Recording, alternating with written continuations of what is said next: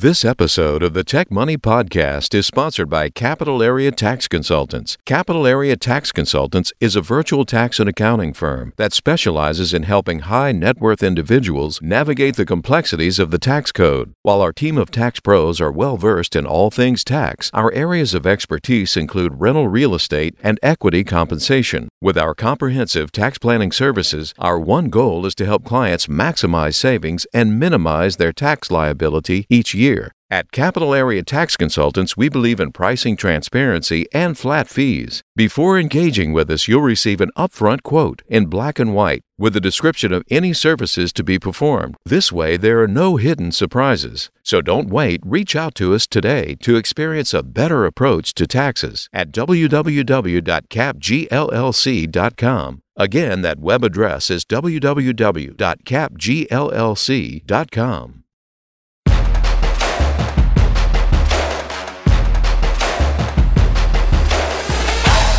Welcome to the Tech Money Podcast, the place where tech workers come to get smarter about their money. Hosted by certified financial planner, speaker, blogger, and self-proclaimed personal finance nerd, Malcolm Etheridge. Each episode aims to take you beneath the surface level and cover traditional personal finance topics in a way that is both approachable and relatable, all from the perspective of the tech professional. Without further delay, here's your host. Hey there, listeners. Malcolm here. And on today's show, we're talking financial planning. More specifically, we're talking about workplace retirement accounts, aka your 401k, and the reasons why I believe you should always take it with you when you change jobs. If you recently changed jobs or are currently considering an offer for a new one, you've probably thought about planning. From your new salary and benefits package to the commute, or if you're working remotely, how awesome it's going to be to save time and money on commuting, and perhaps even how you'll spend your sign-on bonus and reward yourself for a job well done. However, there's a good chance you haven't given much thought at all to what you'll do with the money you've accumulated in your soon-to-be former company's 401k plan, but you should. Anytime you leave a company where you have contributed to the 401k plan, you have three options for what to do with the money that you've saved. You can either 1, roll the balance to your new company's plan, or another tax-advantaged retirement savings plan such as an IRA. 2, leave it there and do absolutely nothing. Or 3, liquidate it and receive your entire balance as a check in cash. If you elect to cash out your retirement savings upon leaving your employer, you will not only lose out on the future compounding of those retirement assets, but you'll also lose a significant portion of those savings to taxes and penalties. And assuming you're neither on the verge of retirement nor old enough to begin taking required minimum distributions, cashing out your retirement account is probably the least desirable option of the three. So having a plan for that money will better ensure that you don't go with option 3 and that you keep that money invested and deferred from taxes until your eventual retirement as intended. And while the data on this can vary widely, depending on various factors such as age, income level, and the type of retirement plan you're in, we do know that a significant number of people do tend to go for option 3 and cash out those retirement dollars whenever they change jobs. The best option, however, is to take your 401k account with you. Whether you move the money from one 401k plan to another or to an IRA, you have the option of either an indirect or a direct rollover. Both options have the potential for a tax-free movement of assets from one retirement savings vehicle to another, but one just involves a little bit more work and a little bit more risk to get you there. Either way, it's worth reiterating, this is the best option. A direct rollover helps you to avoid the temptation to spend your savings and ensures that your retirement dollars make it to their intended destination. With a direct rollover, all you have to do is provide your former employer or the plan administrator with the new financial institution's name, address, and deposit instructions. And at your request, they send your distribution directly to your IRA or your new company's plan. This way, you can have confidence that you'll not lose any of your account balance to taxes, penalties, or temptation. Conversely, with an indirect rollover, your account will be liquidated and the remaining balance will be mailed to you in a check. It's important to know that once the check is cut, it's your responsibility to deposit it into an IRA or into your new employer's plan within 60 calendar days to avoid a penalty. Hence the reason I say it comes with just a little bit more complication and a little bit more risk. For one reason or another, many people do not end up completing the rollover once they have that check in their hands. And any amount not rolled over is taxable as ordinary income. And if you happen to be younger than 59 and a half, the full amount will be subject to an additional 10% early distribution penalty. So while IRAs are a popular vehicle for consolidating retirement savings and the investment flexibility they provide, most 401k plans limit your choices to just a few mutual funds, mostly some stock funds and a bond fund or two, and that's pretty much it. They also limit the number of times each year you're allowed to rebalance your portfolio or change up your investment mix. Nonetheless, with an IRA, you get to trade pretty freely, and almost any type of investment is available to you, especially if you're what they consider an accredited investor. That is, someone making $200,000 a year as an individual, $300,000 a year as a couple, or you have a net worth of $1 million or more. Something else to consider in this equation is whether you own any of your company's stock in your 401k. These days, companies have gotten very creative about the different ways they motivate their teams to do well, and one of the more popular practices is to offer employees opportunity to own company stock. And one of the more popular ways companies offer ownership of that stock is by allowing you to purchase shares through your 401k plan. And depending mainly on how long you're with that company, in some instances, employees are able to accumulate a pretty sizable number of those shares in their 401k and defer taxes on any growth in the process. But what happens when it's time to leave the company? What happens to all those shares of stock you've accumulated? Well, again, that's why it's important to have a plan prior to making the move. If the stock you own inside your former company's plan has appreciated any, the decision of if and how to execute a rollover is no longer so straightforward. While it's likely that you're prohibited from rolling that appreciated company stock into your new company's plan, it could also be a bad idea to roll these shares over to an IRA. A change in employment can provide you with an opportunity to move the stock to a brokerage account, immediately pay the applicable taxes due, and subsequently receive more favorable tax treatment on any gains in that stock in the long run. The difference between the stock's value when acquired and its current value, known as its net unrealized appreciation, or NUA for short, would then be subject only to capital gains tax rather than the more costly ordinary income tax. This is why moving company stock to a brokerage account as opposed to rolling it into another tax-deferred retirement account could be the preferred option. In other words, how that appreciation in the stock's value is ultimately taxed will depend on the type of account the stock is transferred to when it leaves that 401k. If the transfer is to an IRA, the full account balance will remain deferred from taxes until you take a distribution.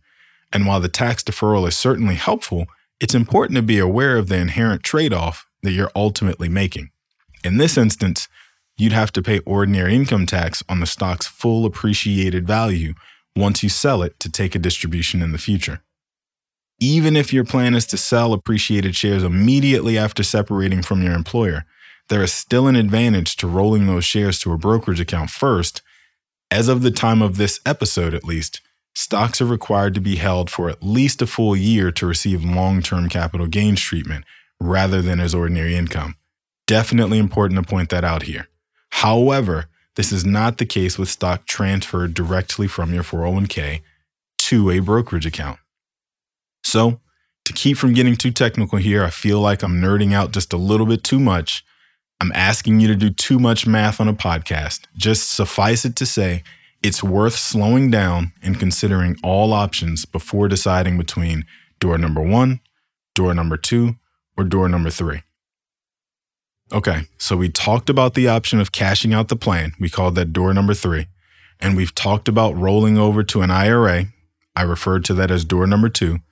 So let's talk for a moment about rolling into your new company's 401k plan instead. Still, door number 2. Let me just get it out of the way and say that I am almost never a fan of this option. The only one instance I'd recommend it is if you're interested in executing a backdoor Roth conversion, and having this traditional IRA sitting out there would get in the way of your eligibility to do that. And you don't have any other choices. One key benefit to rolling over your old 401k to an IRA rather than your new company's 401k plan is that you get to consolidate your retirement savings from all your previous jobs into one convenient location. I'm also all about simplicity when it comes to managing my own money. And rolling over to a single IRA can also just help you get a better overall picture of your asset allocation and ensure that your investments are all actually working in concert with one another rather than being all spread out. This way, you get one account statement for all your retirement assets, have only one set of account access information to remember. You may even be able to reduce any associated fees. And speaking of, while comparing the fees and features of each potential rollover destination will help you identify the best location for your nest egg, this one is mostly a matter of preference. Some people base their decisions solely on fees, which I understand, but others are more concerned with having access to financial advice or maybe sophisticated retirement planning tools, the things that actually move the needle a little bit more, in my opinion. And while most 401k plans pass some of the account management fees along to the employees who participate in the plan, few IRA custodians charge their account holders any annual administration fee solely for having an account, at least not the bigger brokerage shops like a Vanguard or a Fidelity or Schwab, for example. So it's important to point out, after saying that they do, however, charge all kinds of different fees for access to a dedicated financial advisor. If you want someone to provide guidance as necessary or be on call to answer any of your questions as they come, that does come at an additional cost. One last point of caution, whether you choose a direct or indirect rollover to either your new company's plan or to an IRA, be careful to check and make sure that any after-tax contributions you once made to your former employer's plan gets rolled over to a tax-free Roth IRA. If you mistakenly commingle after-tax and pre-tax contributions in the same pot, it can be a nightmare to get sorted out later. So just do yourself a favor and ask, prior to confirming the rollover, are there any after-tax dollars in this account? And if so, can you please cut me a separate check for that amount? Okay, so to bring this whole thing home, if you're one of those people who actually likes the investment options and plan services offered by your former employer's plan, and you believe the fees you pay there are reasonable, then do nothing. Just leave your savings where they are and go on about your life. I'm sorry to have wasted your time listening to this episode. But for the rest of us, the more reasonable few, the eventual pain points and challenges of leaving your 401k with your former employer likely aren't worth it. Simple things like the fact that you no longer receive any correspondence about any changes to the plan, since those are typically communicated through internal channels, or the regular mail, and moving without calling your old company's plan administrator to update that new address will mean you never receive the notices. That's probably enough of an annoyance to make it worth rolling over the funds, in my opinion. Or I'll say it this way, do something today that your future self will thank you for. Once you're an older person gearing up for retirement and you don't have to hunt down 5 or 10 or even 15 different accounts and logins and statements trying to convince some new AI chatbot that you are in fact who you say you are, even though their facial recognition does not recognize your face, that version of you will certainly thank you for listening to me today. Okay, listeners, that's it for this episode. If you liked what you heard, please be sure to subscribe via your favorite podcasting platform. That way, you'll be alerted immediately each week when a new episode is released. Maybe even consider sharing the link to this week's episode with your friends and colleagues.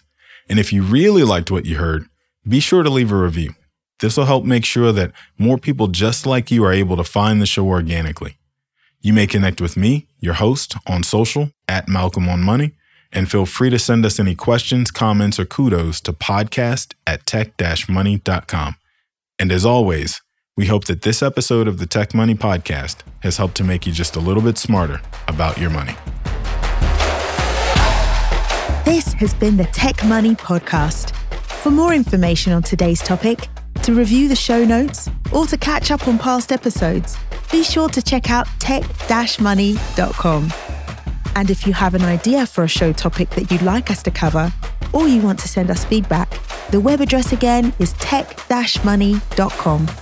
You can also find Malcolm across all social media platforms at Malcolm on Money. This episode was written and created by Malcolm Etheridge, with the production, the editing, and the sound controls powered by Tech Money LLC.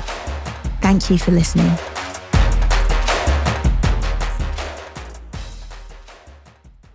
Information shared in this recording and by its guests represent the views and opinions of the guests and does not represent the views or opinions of the host. This content has been made available for informational and educational purposes only. This content is not, nor is it intended to be a substitute for professional financial advice. It is always recommended that you seek the advice of your financial advisor or other qualified financial service provider with any questions you may have regarding your personal financial situation. This episode of the Tech Money Podcast is sponsored by Capital Area Tax Consultants. Capital Area Tax Consultants is a virtual tax and accounting firm that specializes in helping high net worth individuals navigate the complexities of the tax code. With our comprehensive tax planning services, our one goal is to help clients maximize savings and minimize their tax liability each year. Our team of certified public accountants and enrolled agents is well versed in the latest tax laws, ensuring that you capitalize on every opportunity for strategic tax optimization. We anticipate changes and keep you up to date on opportunities to potentially reduce your tax bill in the future. With a focus on precision and strategic planning, we are your trusted partner both during tax season and throughout the year. So don't wait. Reach out to us today to experience a better approach to taxes at www.capgllc.com. Again, that web address is www.capgllc.com.